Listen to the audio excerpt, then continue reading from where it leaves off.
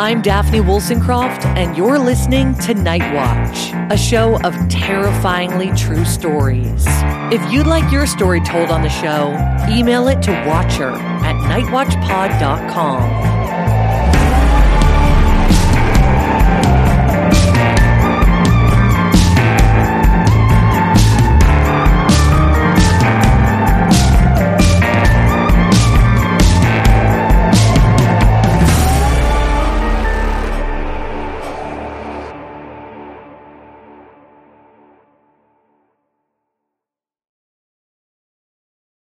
Tonight, my wife and I finally saw the remake of It.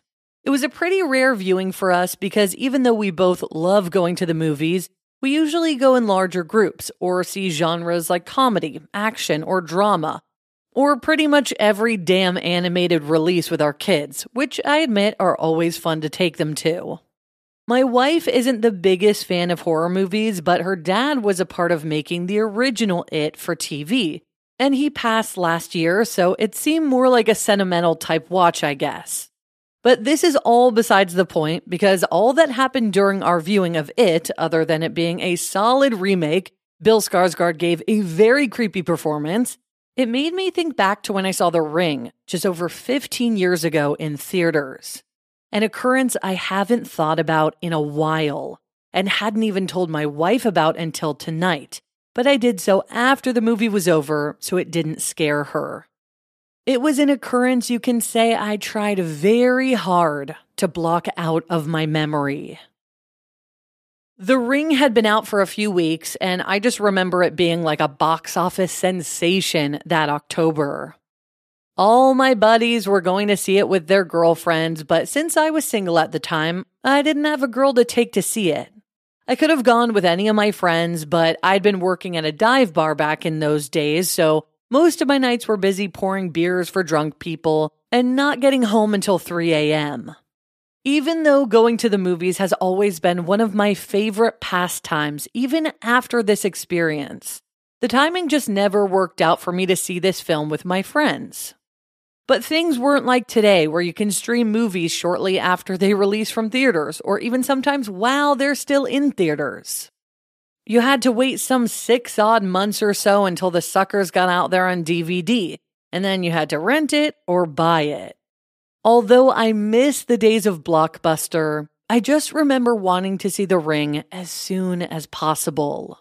So, one day, I wasn't working and decided to treat myself to a matinee since I was seeing this insanely scary horror movie by myself. And even though I'm a guy, I was still a bit freaked out to see it all alone. Plus, matinees are cheaper and, well, I was a barkeep on a budget. I grabbed a popcorn and an icy, still my go-tos, and headed into a theater room in my smallish town's downtown theater.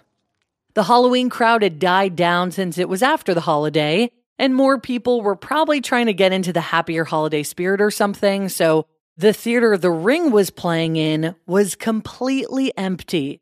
Great, I thought. If I knew I'd be completely alone in the theater, I probably wouldn't have gone, but since I already bought my damn ticket and got my snacks, I wasn't just about to leave. I remember sitting in the very last row at the top of the theater, so my back wasn't vulnerable. And this way, I could see very well if anyone else walked into the theater before or after it started. But the trailers came and went, and then the opening scene. And I was the only person in there. You heard about this videotape that kills you when you watch it? What kind of tape? Like I said, it was a small theater, not the AMC I usually go to now, so there weren't that many seats in the room to begin with, probably around 50 seats.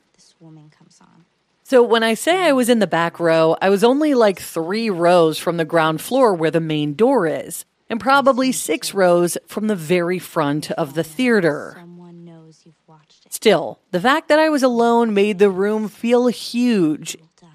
Now, The Ring as a film is pretty dark. In more than one way, yes, but I also mean just dark in color.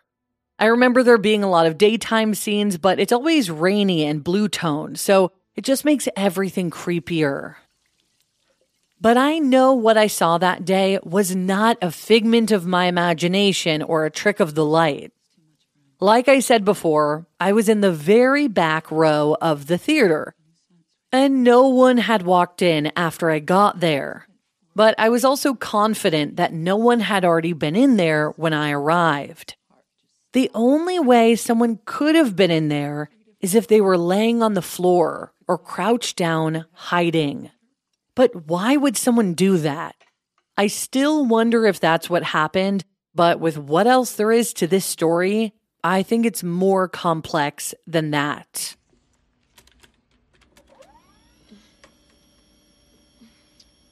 There's one part of the ring that is really burned into my memory. Because this is the part when I noticed something off in the theater. The part when Naomi Watts' character is pretty much taking the videotape apart at her work, going frame by frame. She notices there's a fly on the screen, and this part of the movie is very bright when this fly is focused on.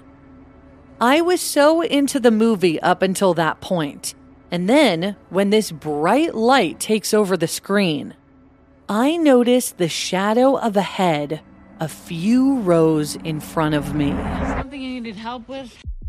Down in the second row, off to the right side of the theater, is a single person silhouette. From what I could see, it looked like a man. Short hair, broad shoulders, slight scruff on his face.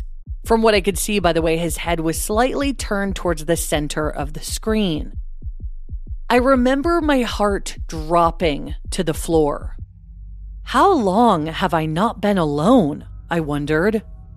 My immediate thought was that someone had been in the theater with me the whole time, or had come in when I was covering my eyes or something, maybe in the beginning when the dead friend is sitting on the floor with her face all messed up.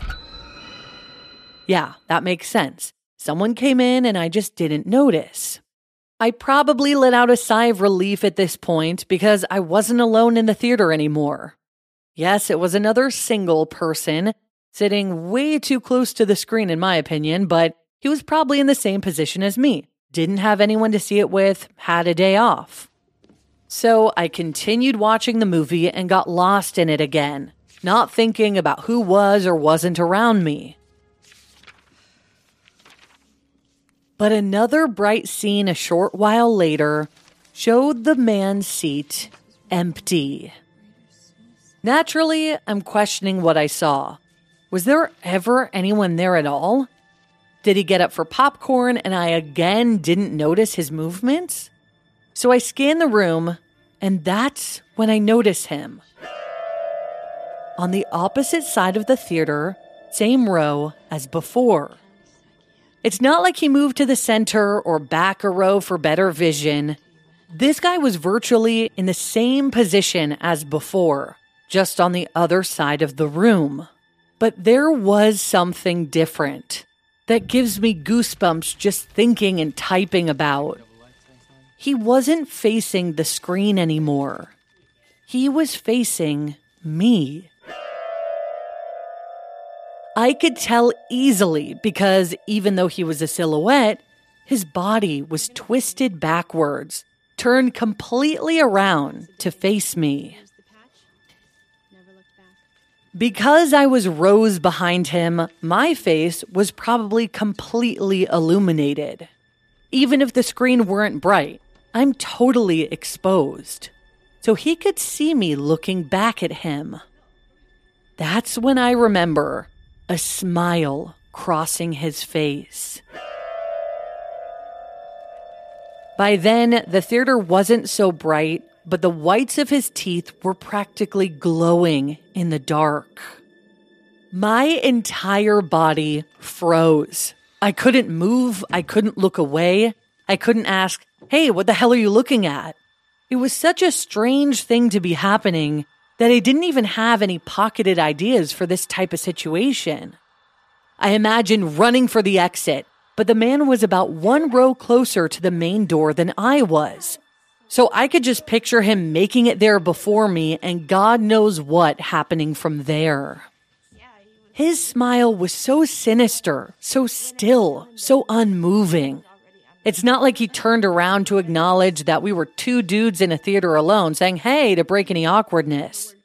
There was something so dark about the way he was just sitting there, turned around, smiling at me for at least 10 seconds. And all I could do was stare back. Eventually, he snapped right back to facing the screen in one quick motion. But I still couldn't move. I was still afraid to leave the theater because I didn't want him to turn around and catch me. There would be at least 5 or so seconds where my back would be turned to him as I walked down the short hallway to the theater's door, in the dark, with The Ring playing in the background to make it all that more horrifying. So I kept watching the movie, entranced in far more terror than I had been before, just thinking and plotting. I don't think I actually paid attention to a single other part of that movie, because this guy's antics weren't over. I was staring at the back of this guy's head the whole time, making sure he didn't get out of sight again. The movie just blended into the background, and this guy's silhouette was its replacement. But during one particularly dark scene, just minutes after he turned around, in all seriousness, he just disappeared again. I pictured him crouching down on his seat, crawling across the rows on all fours, quickly making his way up the rows until he got to me. I was quite literally shaking at this point, just not knowing where the hell this guy went. But then, my eyes hit the emergency exit doors towards the front, on the opposite side of the theater again, making the theory that he had crawled down the aisle even more prevalent in my mind. Because he was standing in front of the emergency exit door. In the very faint glow of the red exit sign above his head. Once again, a smile crossed his mouth as he stood completely still, looking directly at me. Now I really couldn't exit the theater, and I was kicking myself for not having done it earlier. He was even closer to the main door now, which there was only one of, as again, this was a small theater. So instead of sitting there in fear, allowing this guy to torment me because he had nothing better to do on a Monday afternoon than ruin some stranger's day during a perfectly good movie, I put my popcorn down, stood up, and yelled, "What do you want, man?" As soon as I did, I kid you not, the screen went black. I remember looking up above me at the projection room to see not a single glow from the projector. The only light in the entire place was that red exit sign, no longer illuminating anyone. Since this was before cell phone flashlights, I just stood there, petrified. There was no way I was making my way to the main door now in the dark, probably breaking my neck down the stairs since even the aisle lights were off. It was like the whole place went dark. I wondered for a moment if it was a very coincidental time for the power in the building to go out. It was, after all, November. But since I couldn't see, all I had was my hearing. So I listened closely in hopes of hearing an employee upstairs or down the hall shouting to someone about the power. But all was quiet. I didn't even hear any noises coming from that man. I almost asked him, wherever he was, if he could find his way to the door to get an employee, since the last I'd seen, he was directly on the ramp that led from the emergency exit to the theater's door. But I suddenly felt scared, thinking that he would know where I was. I slowly started feeling the seats next to me and making my way down the aisle, hoping to silently get to the main door and out of there without this guy hearing or seeing me. But when I reached the end of the aisle, I heard the sound of someone running against the theater's carpet. All I could do was gasp and stop in my tracks, now picturing the man running straight towards me. When the steps got close, I started running down my aisle in the opposite direction, hoping to loop around and make it to the door before the man could reach me. But when I got to the end of my aisle, the big lights came on overhead. And when I turned around, I was alone in the theater. The screen was still black, but all the lights were on, showing a completely empty room.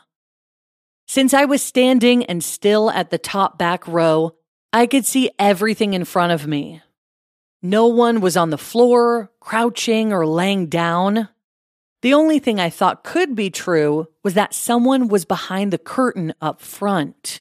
But how could the man have traveled all the way from the top row and down behind the curtain in a split second?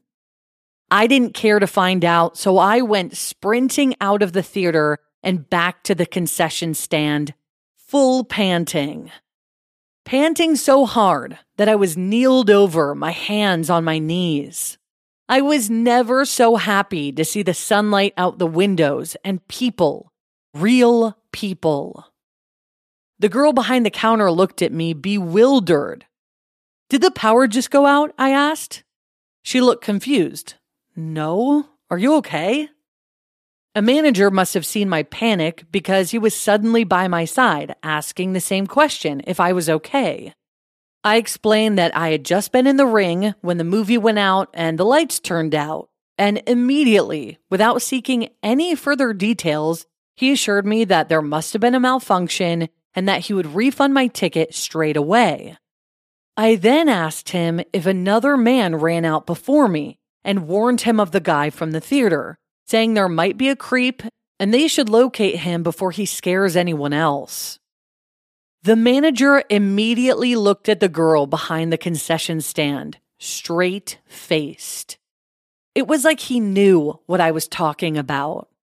There was no sense of urgency to find the man, but he looked scared. He ignored what I said, telling me he was going to get me a refund, asking if I had any concessions so he could refund those too. Whatever I saw must not have been the first time for that theater, because the staff sure looked like they were hiding something terrifying. I actually took a break from the movies in general for a while after this, but when I went back, I always made sure I was with someone, and I never went back to that same theater ever again.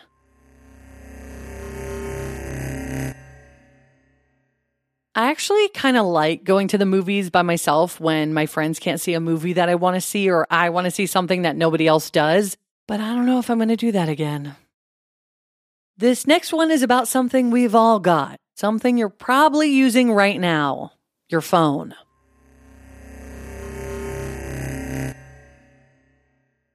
I can't help but think of this incident nearly every time I've made a phone call since.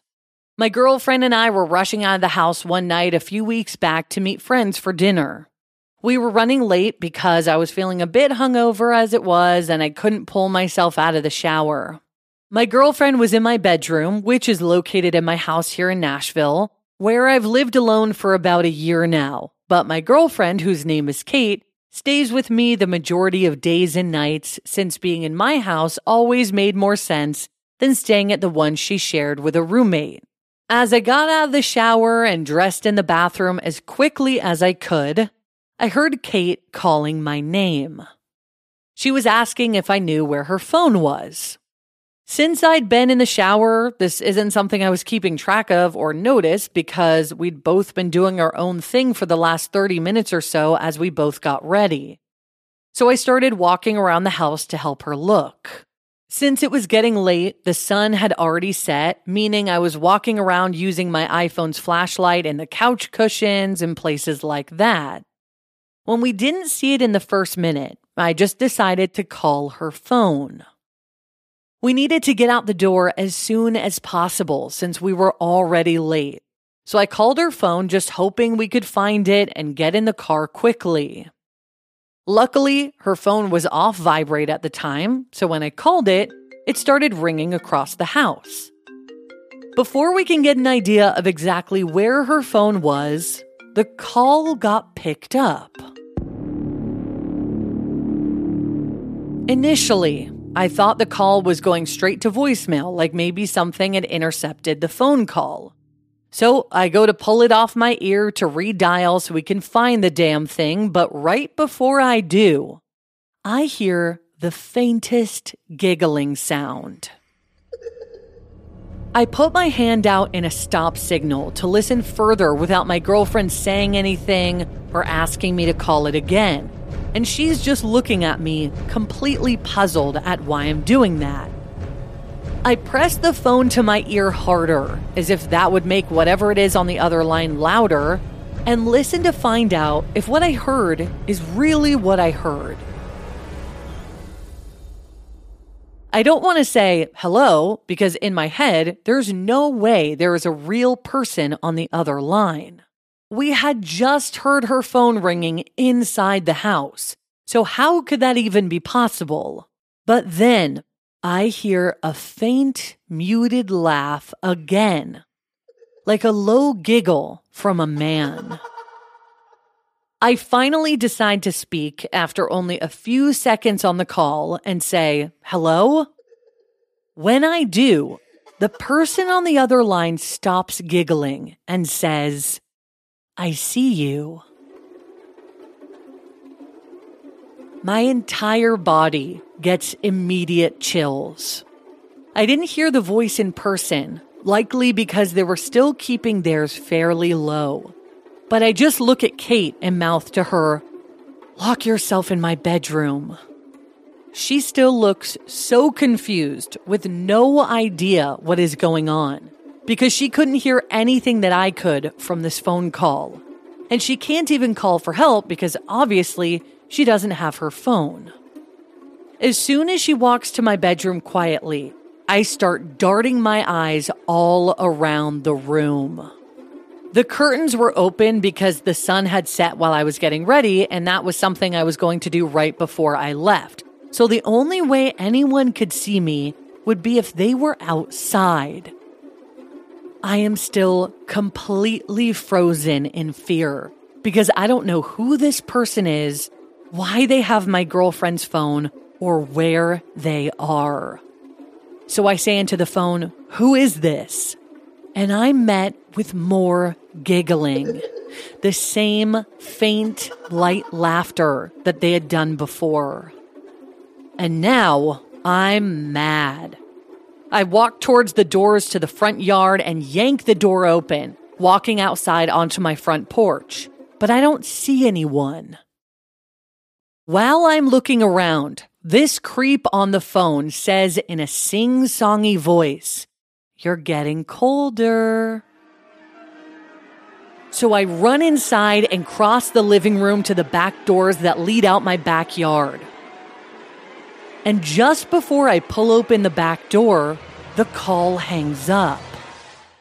I call back immediately, knowing that the ringing should lead me to whoever this person is. But the ringing isn't coming from right outside the door. I can hear it from the other side of my house. I sprint outside ready to fight and see my house's side gate wide open, with my girlfriend's phone sitting on the ground next to it. So I pick it up, hang up my own call, and jog around the side of the house to see if I can find anyone. But there's no one in sight. It's then that I notice the kitchen door on the side of my house is wide open. When the phone rang originally, I had thought that it was on the side of my house where the kitchen was, but since it didn't ring long enough for me to pinpoint it, I didn't end up looking over there. But after seeing the door open and finding her phone on the ground outside the side gate of my house, I could only come to one conclusion. Someone had crept into my house, grabbed Kate's phone, and talked to me on it while watching me from the windows in my backyard. this next one will never make you want to camp alone or be alone ever again.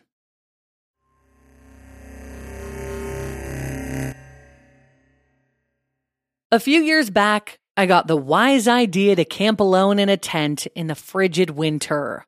I grew up camping with my family in England as my dad was American and grew up camping across the USA in a camper van with his whole family. He was a big inspiration to me when I decided to move to the States years ago, having grown up with all of his stories of the wonders of American nature, their beautiful great outdoors. And he was right. I settled in Southern California and enjoyed the constant sunshine and beautiful bouts of warm weather. But a part of me always missed the cold, so each winter I either visited home in England or traveled to a cabin somewhere to go skiing or snowshoeing with friends or a partner. My boyfriend of 3 years was from Bend, Oregon, so visiting there during the holidays was always a treat when it snowed. But a couple months before my terrifying story takes place, this boyfriend and I broke up because I found out he had been cheating on me. It was devastating and difficult for me to navigate without my family by my side because he had been my family for years at that point. More than ever that Christmas, I wanted to go home to my parents and siblings, but it being 2020, the travel ban stopped me from doing so with my visa, as I still didn't have citizenship in the States yet. So, instead of spending the holidays with my family, I was going to be alone. None of my friends were with their family either, as everyone was pretty much isolating as much as possible. So, I decided I would isolate myself in Mother Nature. It felt like the best of both worlds. I can enjoy some time alone to look within after my breakup, and hopefully be inspired and healed by nature. And I could have a cozy winter experience. But clearly, I couldn't do that in San Diego, so I headed up to Big Bear. This was the quickest way to get to the snow, and I almost decided on getting a cozy cabin up there somewhere, but something in my bones wanted to sleep in a tent and wake up to make a fire with some coffee at a campground. Also, since it was winter, it's not a very busy time to camp, so I thought it would be the perfect solitude. Plus, getting laid off from my job months prior meant I was desperately pinching pennies, and this was the cheapest way to go, and it was only a few hours away by drive. Before I left, I noticed a snowstorm warning for the days ahead, but it wasn't set to begin until the day after I was going to leave, so I figured I'd be fine, and I made the trek up there. There was snow on the ground already, but luckily it wasn't too cold outside or wet. I think it was around 5 degrees Celsius or 40 degrees Fahrenheit, so it was manageable. Overall, the conditions weren't terrible, and as I had snow camped many times before, I felt confident. But never had I done it alone. But remember, I was trying to take my independence back. Although, as a woman, camping alone and in winter, I worried more about creepers than I did about the snow. I figured worst case, I could sleep in my car, but I had all the right gear to stay warm in my insulated tent. When I arrived at the campsite, it was completely empty, which almost creeped me out even more than if there had been 1 or 2 other people there, but I set up camp anyway. The forested campground I picked was magical, especially with the light snow illuminated by the sun through the trees. I felt truly at peace. I made sure to keep my wood in my car so it would remain nice and dry, so after setting up my tent, I built a fire in the fire ring and strung my hammock up in the perfect spot next to it between 2 pine trees. I bundled up even more, grabbed my Kindle, and spent the entire afternoon reading by the fire. It was just the thing I needed. As night began to fall at 3:30, I stoked the fire, added more wood, and set up a pot of bean chili on the grate to enjoy with half a bottle of red wine. As I was preparing my supper, a truck drove into the campsite.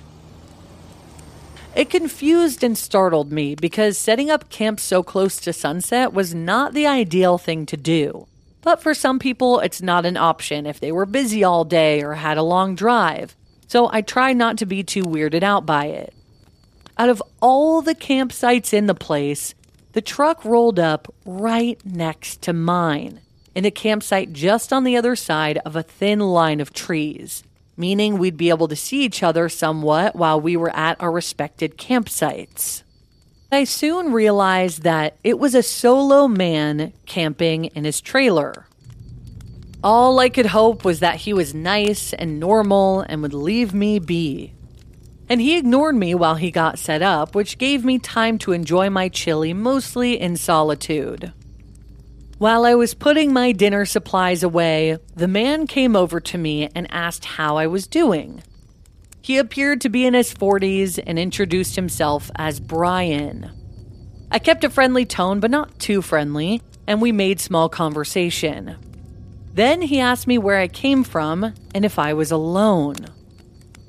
I didn't want to give too many personal details, so I told him I had a friend in town, I didn't, that would be joining me, and that I was a local. He asked if my friend was a woman, and I decided to say no, that he was a man, and that he'd be arriving that night. I figured if I'm already lying, I might as well make it the best lie I can to keep me safe. He had a very gentle demeanor, like he was concealing something, which instantly put me on edge. He then said that was a shame, and that if anything happened and I needed company, he'd be right there at the campsite next to me. I thanked him, trying not to be outwardly weirded out by his comment. I settled back into my campsite and sat by the fire for a while. Every time I looked up, which I made sure was infrequent, I could see him looking up at me from his own campfire.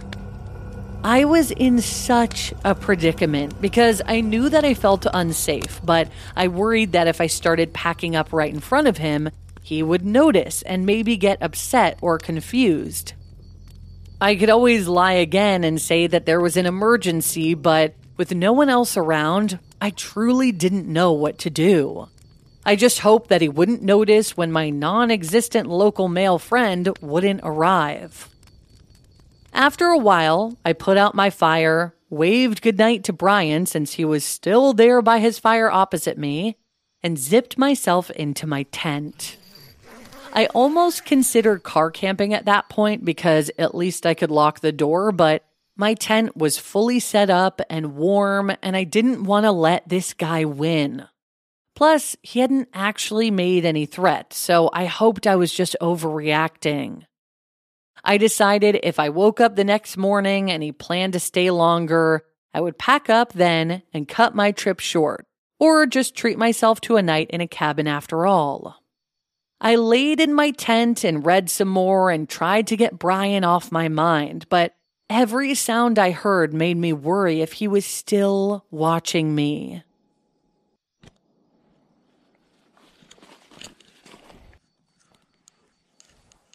Before I actually fell asleep, I quietly exited my tent to wee and noticed Brian's fire was out and the light in his camper was off.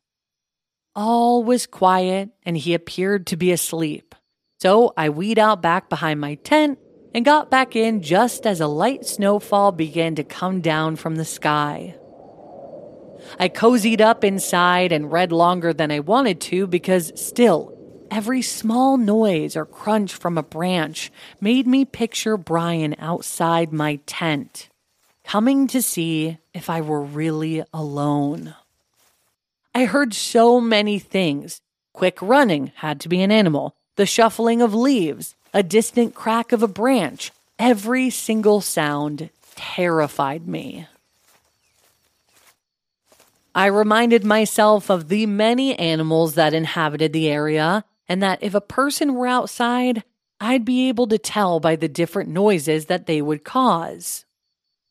I grabbed the bottle of wine I'd begun enjoying with my dinner, uncorked it, and had a few more sips, just to put me at ease, while simultaneously warming me up even more and dizzying me off to sleep. I woke up in the middle of the night to another sound. A zipper. It's that very obvious squeaking buzz that only a tent's zipper makes. I shot up in my tent, surrounded by complete darkness. I didn't see anything, but that didn't mean I was alone. So I grabbed my lantern and I turned it on, filling my tent with light. But I was alone. However, when I looked down at the zipper across my tent, I noticed the tiniest opening. I remembered closing my tent all the way, if not to keep Brian out, to keep the cold wind and light snow out. But there it was, a small opening. I tried to detect more sounds to see if someone was outside my tent. And that's when I heard the faint sound of crunching snow. The squeak of a shoe against a fresh blanket outside. Or did I? Was my mind playing tricks on me? Or was someone walking outside my tent? The sounds got more and more distant, and I refused to open my tent and investigate, even though if someone were outside, they likely knew they'd been caught since I turned my lantern on. I checked the time on my phone. It was just after 4 a.m, which meant the sunrise was nearly 3 hours away. And there was no chance I was falling back asleep. After zipping my tent closed, I laid like a mummy in my sleeping bag and breathed as quietly as possible, doing nothing but listening for sounds. But I didn't hear anything too alarming after that. Every sound that came was a very obvious animal. I must have fallen back asleep due to pure boredom eventually, because the sun woke me up after 9 o'clock. I felt a blanket of safety in that moment just knowing it was daytime. Even if I saw Brian cooking breakfast and staring at my sight when I opened my tent, I would feel safer than I did last night, knowing I could finally leave. I unzipped my tent to hear that same sound I heard the night before, still unsure of how to explain it. But soon I'd be able to. As I slung my Uggs over my feet at the opening of my tent, I noticed footprints in the snow. I didn't even think about it at first, knowing I'd been going in and out of my tent since I set it up the day before. But then I realized that it had started to snow after I went wee before going to bed. And these footprints were the only ones around my tent at all. My eyes shot up to Brian's campsite, and everything had been packed up. He was gone. Even so, I knew I couldn't stay another night, so I ended up driving into town and getting a cheap chalet for the night, just so I didn't let this weird stranger completely ruin my holiday. But the most terrifying part of this experience was what I found after I left the campsite. As I sat in my chalet, cozy and warm and by myself again, I looked through my camera roll from my short camping trip to post on Instagram. And there was a photo I certainly did not take. With flash on, there I was, sleeping in my sleeping bag inside my tent. The photo was taken at 3:50 in the morning, minutes before I heard the zipper and the crunching of snow. Which means Brian had to have come into my tent quietly, fished for my phone, taken my picture, and left. And I must have heard him as he was leaving. But why did he take a picture of me on my own phone? Was it a threat? How long had he been inside my tent? And did he do anything else? I felt sick with dread and didn't know what to do. I didn't get this man's license plate. I didn't get his surname. All I had was a probable fake first name and a basic description of a brunette man in his 40s. Thinking back, I should have just left when I felt unsafe, because I'm lucky nothing else happened to me that night. If he had gotten upset with me for leaving, I could have called the police or started recording him.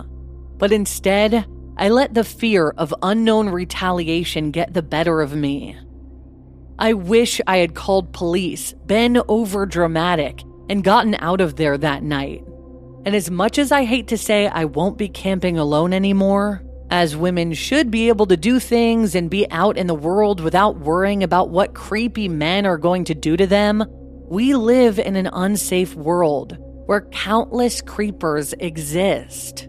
So next time, I'll take the proper precautions, even if it means I come off as someone who's overreacting. And I won't be so nice.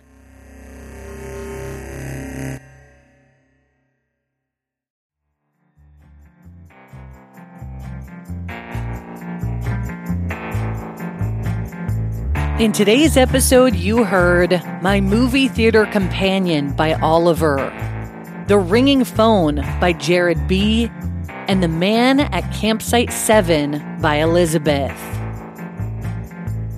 Each story on Night Watch is told with the permission of the experiencer. If you have a story for the show, send it to watcher@nightwatchpod.com. Night Watch is a Dark West Productions podcast, hosted and produced by me, Daphne Woolson-Croft. Also produced by Heath Merriman. Original score by Daniel Amon. Follow us on social media @Night Watch Stories.